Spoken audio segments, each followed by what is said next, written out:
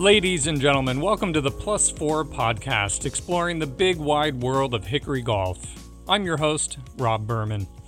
Episodes of this podcast reflect the personalities, the passion, and the pursuit of the game as it was played in the pre-1935 era across the world. Please subscribe and hit the like button to help us build our network of golfing fans coordinated in the United States through the Society of Hickory Golfers. And visit us online at plus4.org.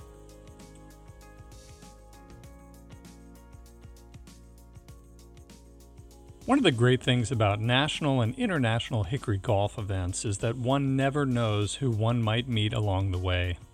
In 2021, I flew out to Wisconsin to play in the Wisconsin Hickory Golfers Whistling Straits Hickory Challenge, as I had always wanted to see the course. Well, one of those nights, I ended up sitting at dinner with a table full of new friends I had never met before, one of whom, I came to learn, was Bert Coghill. Coghill, did you say? Yes, that Coghill. You see, Bert's great-grandfather and his two brothers started Coghill Golf and Country Club outside Chicago a few years before the Great Depression.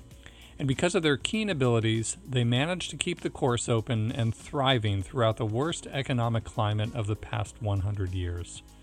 I learned that the Hickory scene in Chicago is still fledgling, but with players like Bert, Peter Flory, and others sitting at the table, I knew I was in the presence of some serious talent.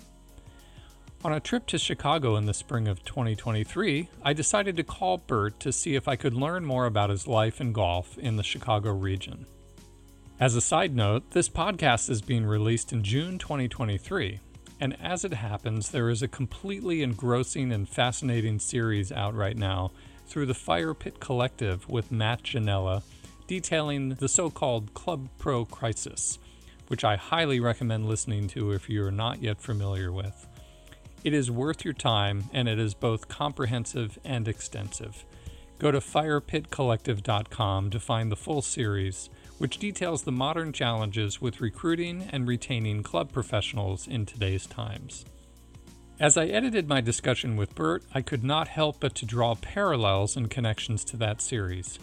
You see, Bert grew up in golf and spent his entire career in one region, 7 days a week, tending to his customers and family's course, Silver Lake Country Club in Orland Park, Illinois, and immersed in the day-to-day events that have undoubtedly brought so much joy to his members and their guests. Before arriving at his home, I drove up to the clubhouse and took in the scene. Silver Lake boasts 45 holes over 3 courses that the public can play, with a robust set of leagues, youth programs, and professional instruction. If you're a Hickory player and will be in the Chicago area, I suggest you book a time and see this fantastic club. Ladies and gentlemen, please join me in welcoming Bert Coghill to the Plus 4 podcast.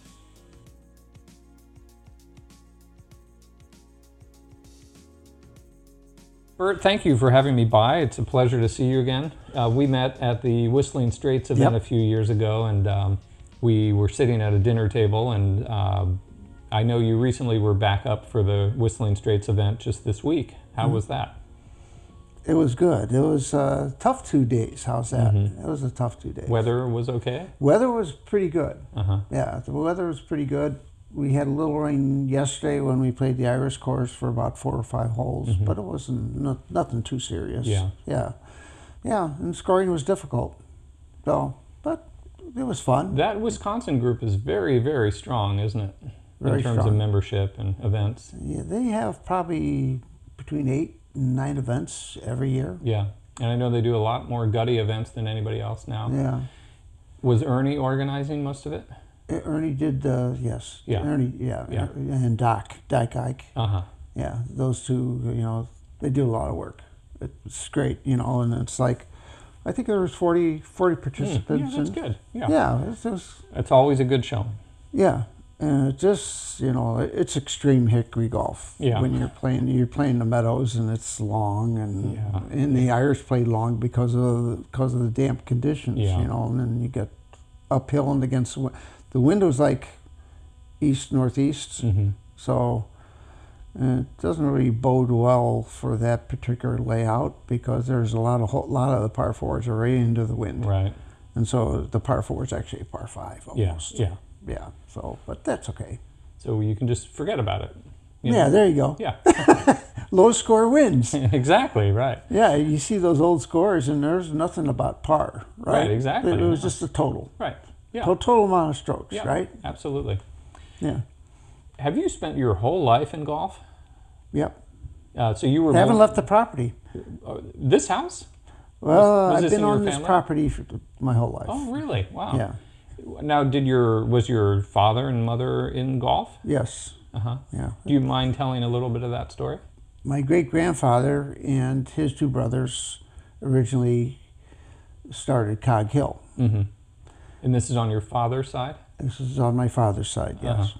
And that was like 1925-ish, right around there. They started building Coghill. 2 courses there, and there were 3 brothers involved.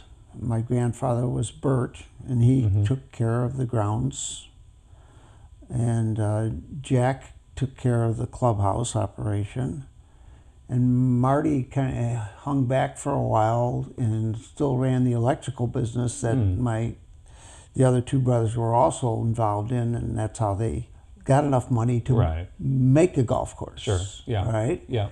And so then once he saw that this could be a thing. Yeah, before 1930, I'm assuming? Yes. Yeah. So he joined them. Right. And so he became he was in charge of the concession stands. Uh-huh. So that was the only thing left available at that particular time. So, and Coghill thrived during the Depression, mainly because of the Archer Avenue.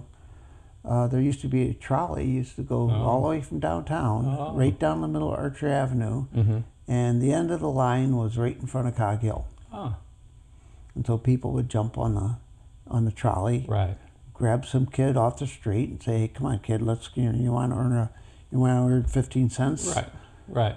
We're going to go play golf, and you're going to caddy for me." Right. All right. Yeah, it's pretty sweet. Yeah. Right, and so they would jump on the trolley and go down there, and they'd drop you right off in front of Coghill. Right. You walk in, pay your fee, and jump back on a trolley and go home. And they were able to keep 2 courses open and running during the Depression. Yeah. That's incredible. Yeah. Wow. It was, it's like the old adage, location, right? Yeah. Good for them. Good for them, right? And are the archives and everything fairly complete, as far as you know? Or most of that stayed at the club, maybe? Most of that stayed at the club, as far as I know. And then you were raised here. I was raised here. So my grandfather, the deal is that the last man standing sort of gets it. And he was the oldest of the 3 brothers. And he was thinking, like, okay, I got 2 sons. What's going to happen here? I think I better find something for my sons. Yes, sure. And so he was looking around, and there happened to be a course that was struggling, which was Silver Lake. And that's basically the south side of this particular property. And so he bought that in 37. And there happened to be another course directly north of it, adjoining, called Euclid Hills, which was a private Masonic course. Oh, right. So like you think of Masonic, you think of Medina. Yeah. Well, the whole origins of the game in Scotland, too. Right. So tons of Masonic connections. Right. And so Euclid Hills was they wanted to build homes around the golf holes and stuff like that at this time, which was kind of a little revolutionary idea. It did not fly like that because, like, I think most of the people from Chicago flocked to Medina. Right. Because of ease of transportation. There was a train that would drop you right off. Same thing, right? Yeah, sure. Like a train would just leave you right off there. And then they had all kinds of stuff there. They had skeet shooting, they had tobogganing, and they had skiing. They had like a hill. They did all kinds of stuff to attract people. Right. So the Euclid Hills went into receivership, and so my grandfather bought that at about 1.5 years later.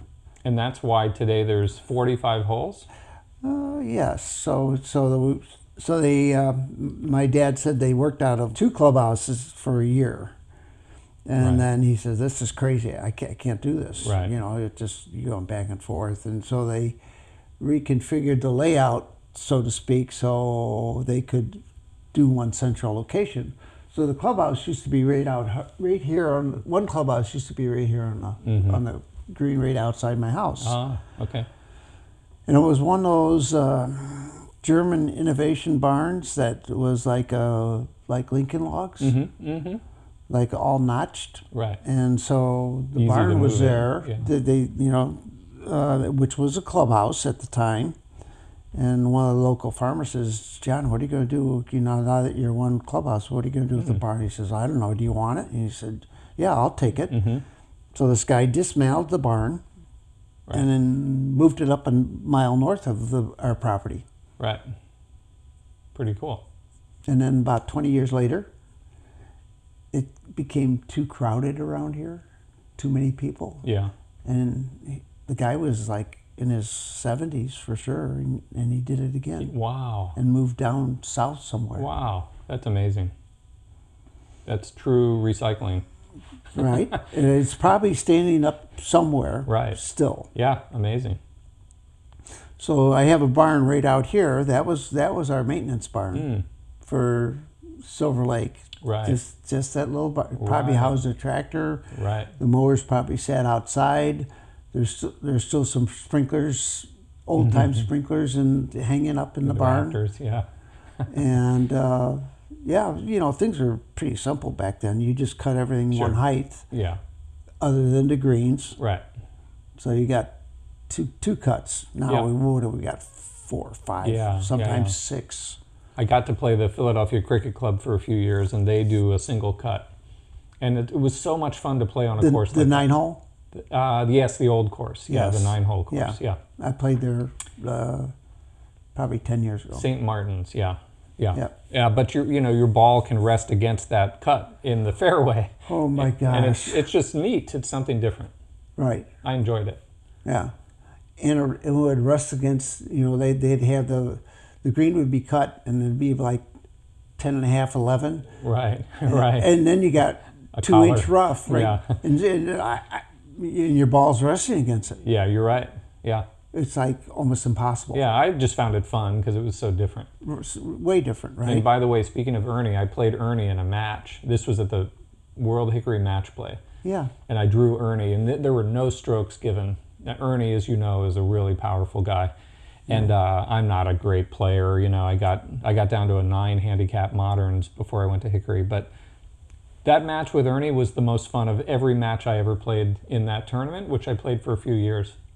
I kept up with him for the first 5 holes. We were all square after 5, and then he just shot out like a thoroughbred. But it was so much fun to play with him, you know. Oh yeah. We play a lot. We went to Scotland this past fall for 19 days. Oh, what month? In October? We went late September, early October. Oh, I was there for 21 days in October. So we might have overlapped paths a little. So to get back to Silver Lake or whatever, this is like in 1939. There was all, you know, so we had 36 holes, as one. And when the war broke out, my dad was in Normandy. He got shot in Normandy by a machine gun bullet. And his brother Jack was a parachuter. And he got injured, he got a head injury parachuting. And he eventually succumbed in 1946. So my dad was, you know, after the war, was back here operating as a single owner. Yeah. And you weren't born my yet, grandfather right? was still around. My grandfather passed away in 1951. And then Brother Jack, the guy who was running the clubhouse, he passed away 6 months later. Wow. And so the guy who was Marty was the concession stand guy. He's got, you know, The whole thing. the whole thing at Wow. Coghill. Yeah. Wow. So anyway, but we got this, and you know, then Marty sold shortly thereafter to the Gemsicks. Right.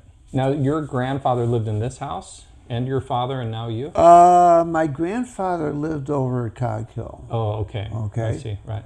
And my mom and dad, there was a residence right next to the clubhouse, our current clubhouse. And that burned down. That they lived there. It was also used partially as a clubhouse too. It was a farmhouse that had this screened-in porch, like pretty much all the way around the house. Right. And it was like a breezeway, right? And they'd have all the windows open, and they played cards there. Right. In the back, there was also a place that where a banquet could be, and there was a small kitchen in our back room, and there was like a little small apartment also there that our superintendent lived in for many years until the house burned down. The house burned down in 1987. We had roofers working on it. Sorry to hear that. Yeah, it was a really cool house. High ceilings. There was even a secret passageway in the bottom of the house, like one of those real old farmhouses. Right. Now you are in your 60s? I'm in my 70s. Okay, early 70s. Has it ever been hard being so close to the game 24 hours a day? No. That's good. No. I see some things out here, like because I live on the golf course, and I see a couple things, and I just usually take care of it myself. Yeah. The guy's acting a little immature, out of sorts. Right. Yeah, Right. Out of sorts. Sometimes if I'm busy, I'll just have to call the clubhouse and say, "Hey, you got these guys out there and our cart number." And it's okay. I would tell my wife, I says, "Oh, I should be home shortly." That usually didn't happen. Yeah, well, the work never stops, right? Well, it's just like, I walk through and people recognize me and just like they stop and ask me questions. Right. It's just the way it goes. Yeah. The whole clubhouse up there has a nice feel to it. Yeah. Very open and large and sweeping views.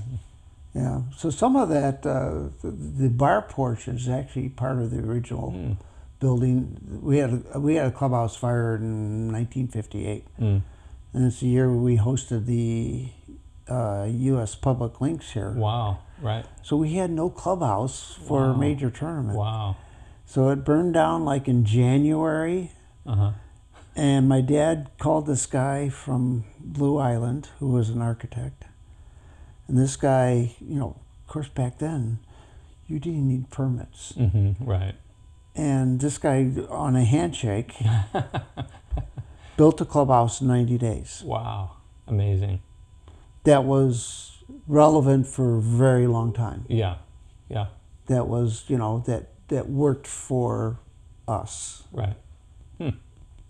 And so, like during the public links, I was talking about the porch around my mom and dad's house. It was all the ticker tape stuff. That's where the press was. Oh, right. All on through there, right? It was Dan Sykes won the tournament. It's quite a big thing.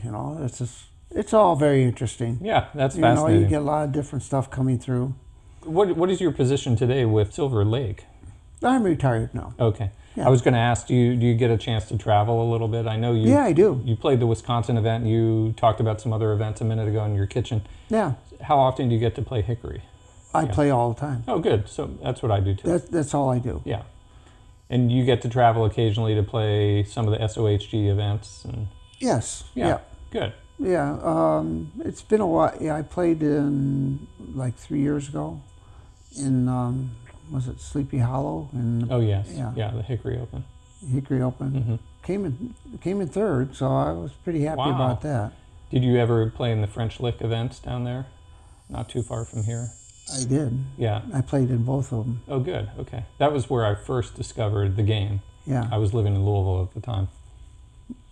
And I went to the one that was in the unbelievable heat wave. Oh, me too. Yeah. That was unbelievable. Yeah. My buddy I came with, about the 14th hole, he was wearing all black that day. Yeah. And didn't drink enough water.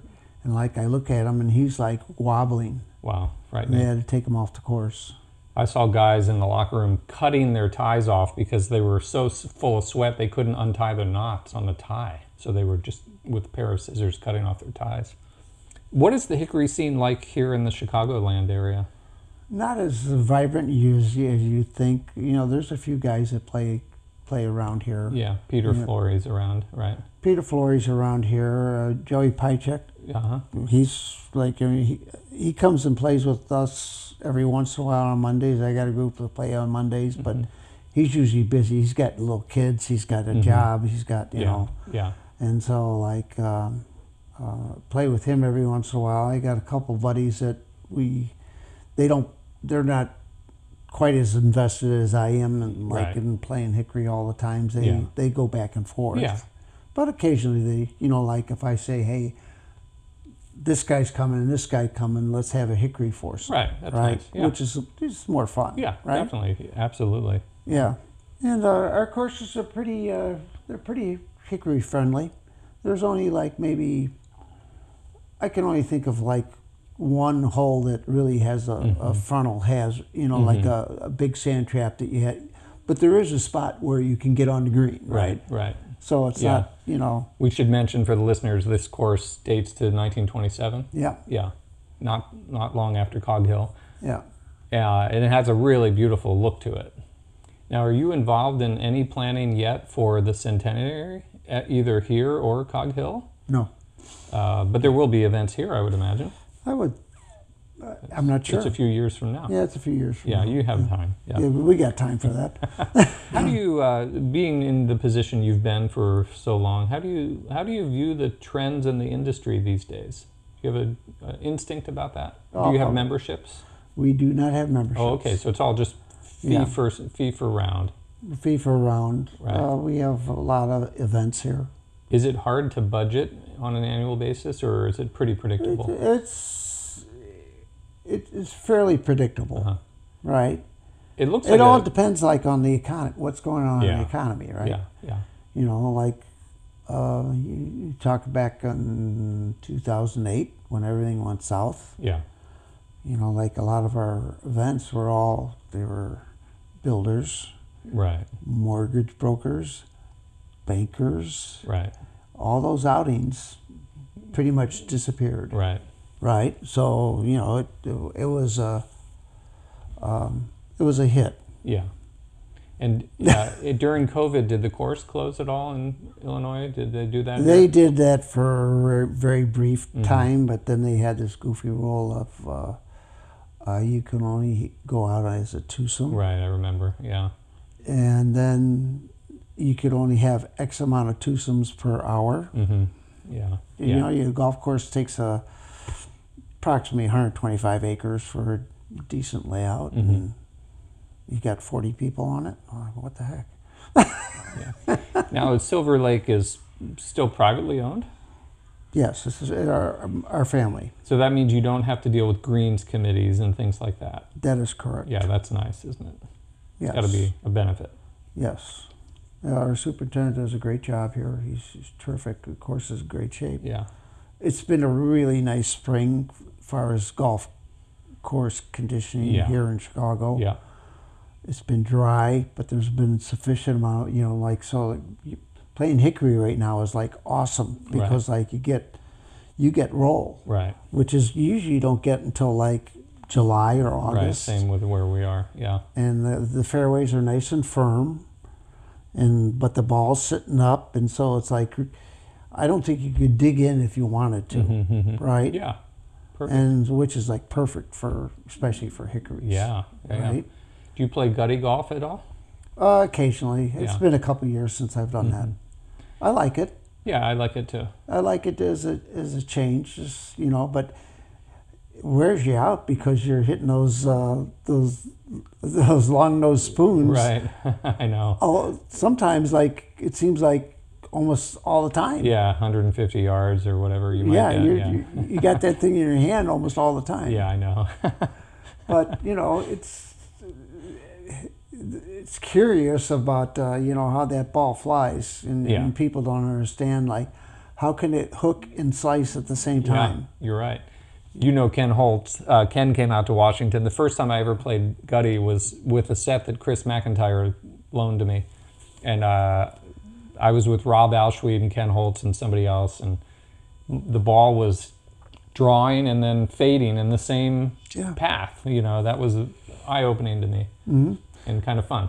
Yeah, You know? or sometimes you tee it off and you tee it on a little pile of sand, and all of a sudden the ball takes off and it takes a nosedive. Yeah, definitely. Yeah. It'll just like, you can go like, Yeah. what the heck just happened here? Yeah. Or sometimes it'll take up, it'll go like straight up, and almost like straight up in the air and come almost straight down. Right. Yeah. You just don't, it's just the little difference in spin. Yeah. Or how your club approaches the ball, it's just like crazy. Yeah. Absolutely. And so, Absolutely. I sort of like that randomness of like golf way back when. Yeah, me too. Like, oh, your ball got stuck in a wagon track, like a real wagon, Right. like a rut, Yes, right? yes. And so now you take your rutty out, Right. and now you have to actually hit the ball out of the rut in the direction of the rut. Right. Exactly. You can't go sideways yeah, on you're it. right. Yeah. You got it. So It's a okay, I penalty. got to take my medicine. Exactly. Hit right. it out this way, and and you read some of those stories about like Francis we met, and like there's mud on the ball, and you can't touch the ball, you can't remove the mud, Right. and so you have to try to figure out which way that ball is going to curve because of the mud on the ball, Right. and try to work your way towards the hole, Right. Even on the green. or Yeah. around the other guy's golf ball. Right. Right. And like, whoever said golf had to be fair? Right. Right. Amen to that. It doesn't have to be fair. Bert, you post on Instagram. You find a lot of interesting old historical photos. Where do you do most of your research, or where are you finding items that interest you? Some of them are actually things I've collected out when I go to tournaments. And I've got some books too that I think I have some really interesting old photos. You know? I've enjoyed your social media account. Oh, good. Just getting back to your life running courses, what would you say was the most stressful about that kind of a lifestyle? Was it maintenance related, or cash flow related, or the variances of the markets? I think it was, we were sort of limited of, like when 2008 happened, about, what we could do and what we couldn't do. Right. It was sort of like we had like all our eggs in one basket. Right. Type of thing.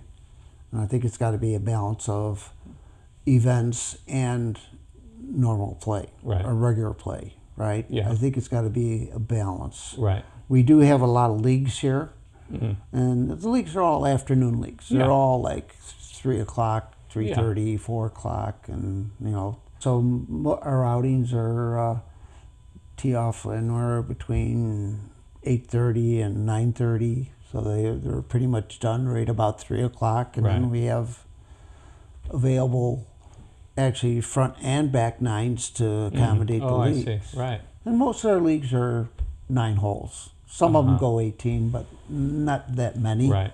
Is it possible, knowing what you know about golf course care and maintenance, to purely enjoy a round of golf anywhere? Or are you always looking at the details? Well, I'm always looking. Yeah. I'm always checking things out, Yeah. and seeing, and there's so many different ways to do things. And in the golf business, there's a lot of ways to do things, and they all usually turn out right, but sometimes they don't. And you always go to different venues. Like on the latest Scottish trip I had, they had some rakes. I think I saw it was a Royal Troon that they had like a hook. The rake wasn't, the handle wasn't straight, but it was actually curved. And so the rake doesn't actually lay on the ground very much. There's like one point here at the handle, and Keeps it off of. and so I always think that a rake should be in the trap. Right. Period. Yeah, so it doesn't impede the ball from rolling in the trap. Right. Doesn't impede the ball from rolling in the trap, or if it's outside the trap, what if it hits a rake and makes it go in the trap? Right, sure. Right? Right. So I think, and so that curve thing, makes a handle nice and clean, Right. and should minimize Exactly. any deflection or whatever. Right. Right? Yep. Well, wait, can we go to your trip for a minute? Did you start on the West Coast in Scotland? We started on the West Coast, Yeah. yeah. We went down to Prestwick and Royal Troon. Yeah. And then we worked our way back to the East Coast, and Up along the Highlands. Yeah. Did you make it over to Machrihanish? I did not. Okay, yeah, that's a long, long drive. We did that, and it was extraordinary. Did you have a favorite course on that trip? I do. Cruden Bay. Oh, yeah, God, we were there too. Yeah, Cruden Bay was spectacular. Yeah, we got to play it twice. I mean, like, just the history of it. It's just like, I'm a big history guy. Just, and the history there is like fantastic. And they, the starter building is now basically a museum. Right, wonderful. And it's got all that stuff in there, and it's like I could have spent hours in there, I think, right? Just looking at stuff. That walk, I think it's the 8th hole up to the 9th tee box, or whatever hole that is, yes, right? Yeah, We got up to that pinnacle, which is extremely hard to walk, and I just assumed we were going to turn back to the clubhouse, and I had no idea. We kept going. It's such an amazing golf course. And then you got Bram Stoker's castle out. It's just looming out there, right? And you're thinking like, what the heck is that? And I don't know if you went there, but we didn't go to the castle, no. So one day I said I was like physically exhausted and I had to take a day off, and it worked out perfect because the winds were like about 40 miles an hour that particular day. Yeah. So I walked out to. You park your car and you have to walk about 1.5 miles to get to this castle. And I was like, unbelievable. Wow, that's pretty neat. There's no roof on it, but it's just walls because they, I think the English put a tax on roof. Oh, right, I heard about that. Right. And so they had to take the roof off the castle, which is basically the end of the castle. Right, sure. I heard about the window tax too. There used to be a window tax. Same thing. People would brick up their windows to minimize their tax. But the thought was, if you had privilege, you had a lot of windows, and if you didn't have privilege, you would have very few windows. So they thought it was a fair system for taxation, Also, I was impressed with the practice facilities there. Better than probably any other place we saw in Scotland. Oh, yeah, right. The only other place that had really good facilities for my money was Nairn. They had really good practice facilities there. How about out here, the youth development, and you see a lot of that moving first tee style activities and the growth of the game? So we started like back in the late 70s, junior league. And we have a 9-hole course. Right. So that's how we got 45 holes, and it's a executive 9, so it's got 2 par 4s, obviously 7 par 3s, and water every other hole. Wow. Up and down. It's actually the hilliest portion of our course, and it's like part of it's cut through the woods. Beautiful. And we would have 325 kids, and they play on Friday mornings, and they would start at 5 o'clock in the morning. Wow. Till 1 o'clock, and tee off till 1 o'clock, and they play in fivesomes. Wow. Really? That's a lot of kids.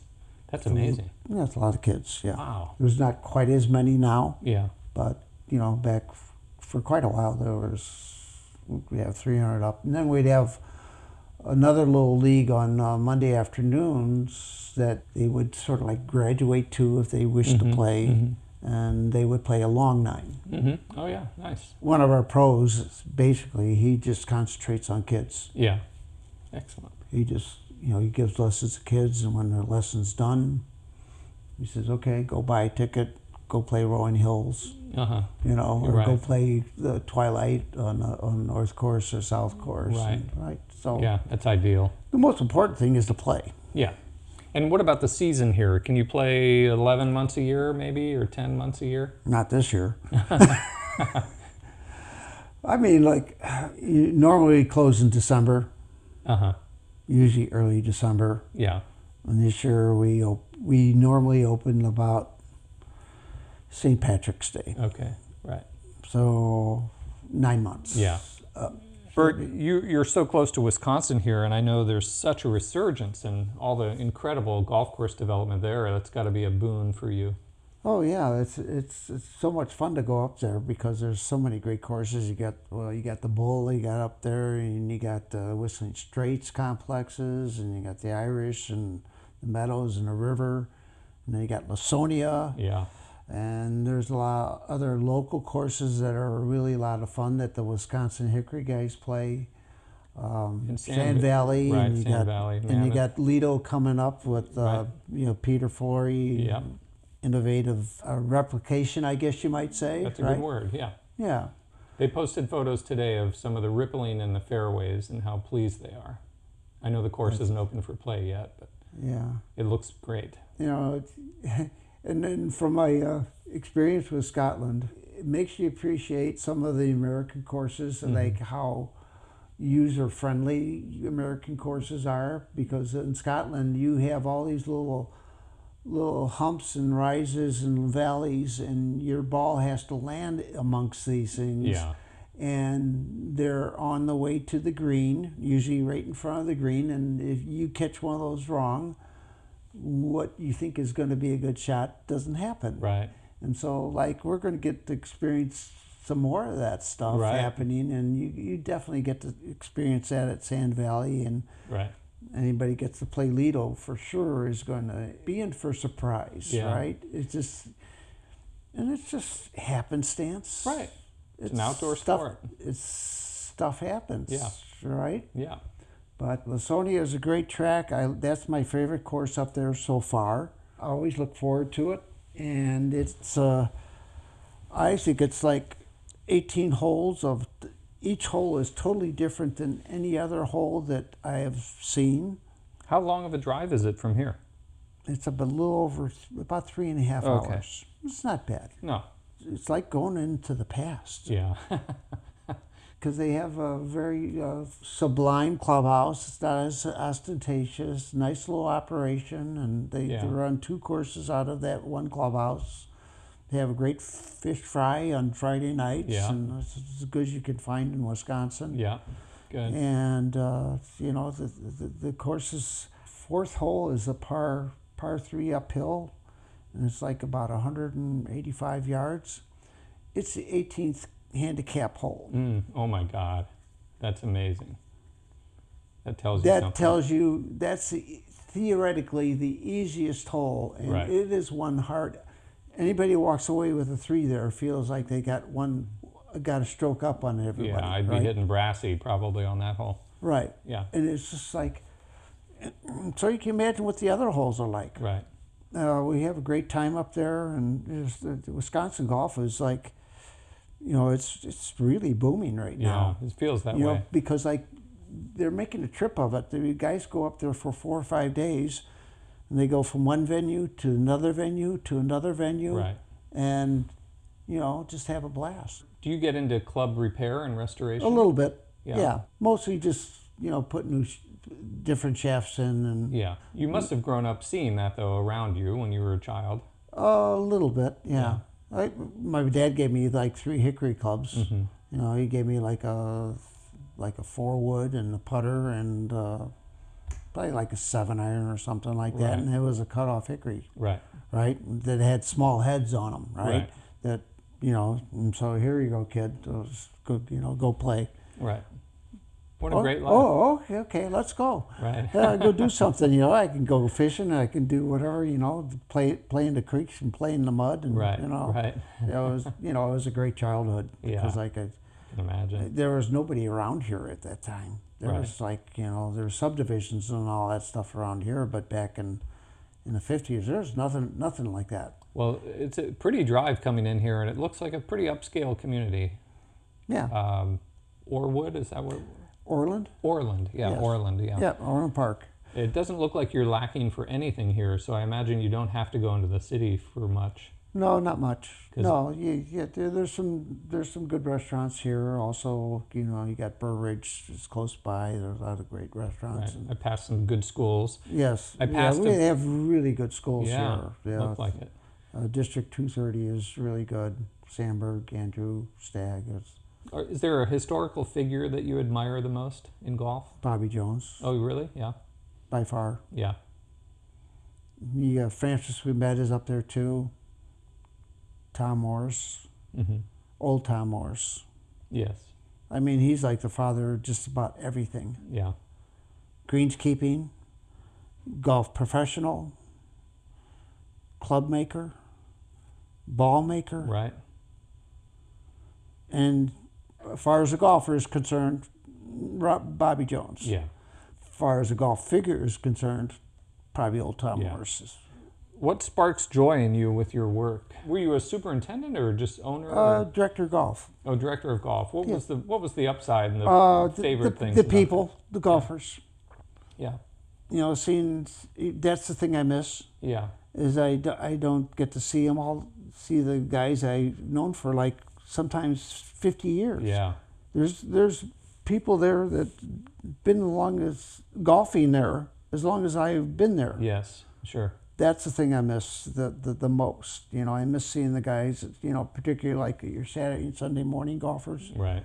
You know, week after Steady week for customers. 22 weeks of the year. They're there, you know, looking to have some fun. Right. Right? Yeah. And so you just try to make it fun for them, right? Yeah. Silver Lake, still family owned. Still family owned. Is there a succession plan in place? The fourth generation is doing it now. There's three families involved. Do you feel any threat for development, or is it steady enough and enduring enough that that's not a threat? Encroachment and things. Well, the thing that always looms on the horizon is property taxes. Yeah. You know, you think back in 2008. You know, we had the recession or depression. I sort of consider it a depression, but anyway, we also had a rise. We had a doubling of our property taxes at approximately the same time. Wow. And then you have to pay them, and then you have to try to fight them. Right. And then you get to a point where you're getting X amount on the dollar back. Mm-hmm. And what about water? Do you have to pay for all the water here? No, we have wells. Oh, you have we're wells. blessed with that. Ah. We have the aquifer comes up in fact, in my house, I can take off the top of the well and I can look down and see water. Wow, that is extraordinary. Extraordinary. Yeah. Yeah, so the aquifer comes right up here to the surface rate, particularly in a line from here, my house to the clubhouse. Yeah, interesting. There's one well that if we don't run it for a couple days, Overflows. it's an artesian well. Wow, that's amazing. Right. So far so good. Yeah, that's good. Great. Right. And what gives you excitement for the future of the game? Are you excited about the future of the sport? Oh yeah, I think it's great. Golf is great. You know, it's just like what I like is that a lot of the old courses, the classic courses, are trying to find their plans and make it back to original. Yes. Right? They're putting it back to way Donald Ross and all those guys. You know, Lasonia did that. Kenosha Country Club is doing that. Mid Pines did it recently. Yeah. Yep. Right.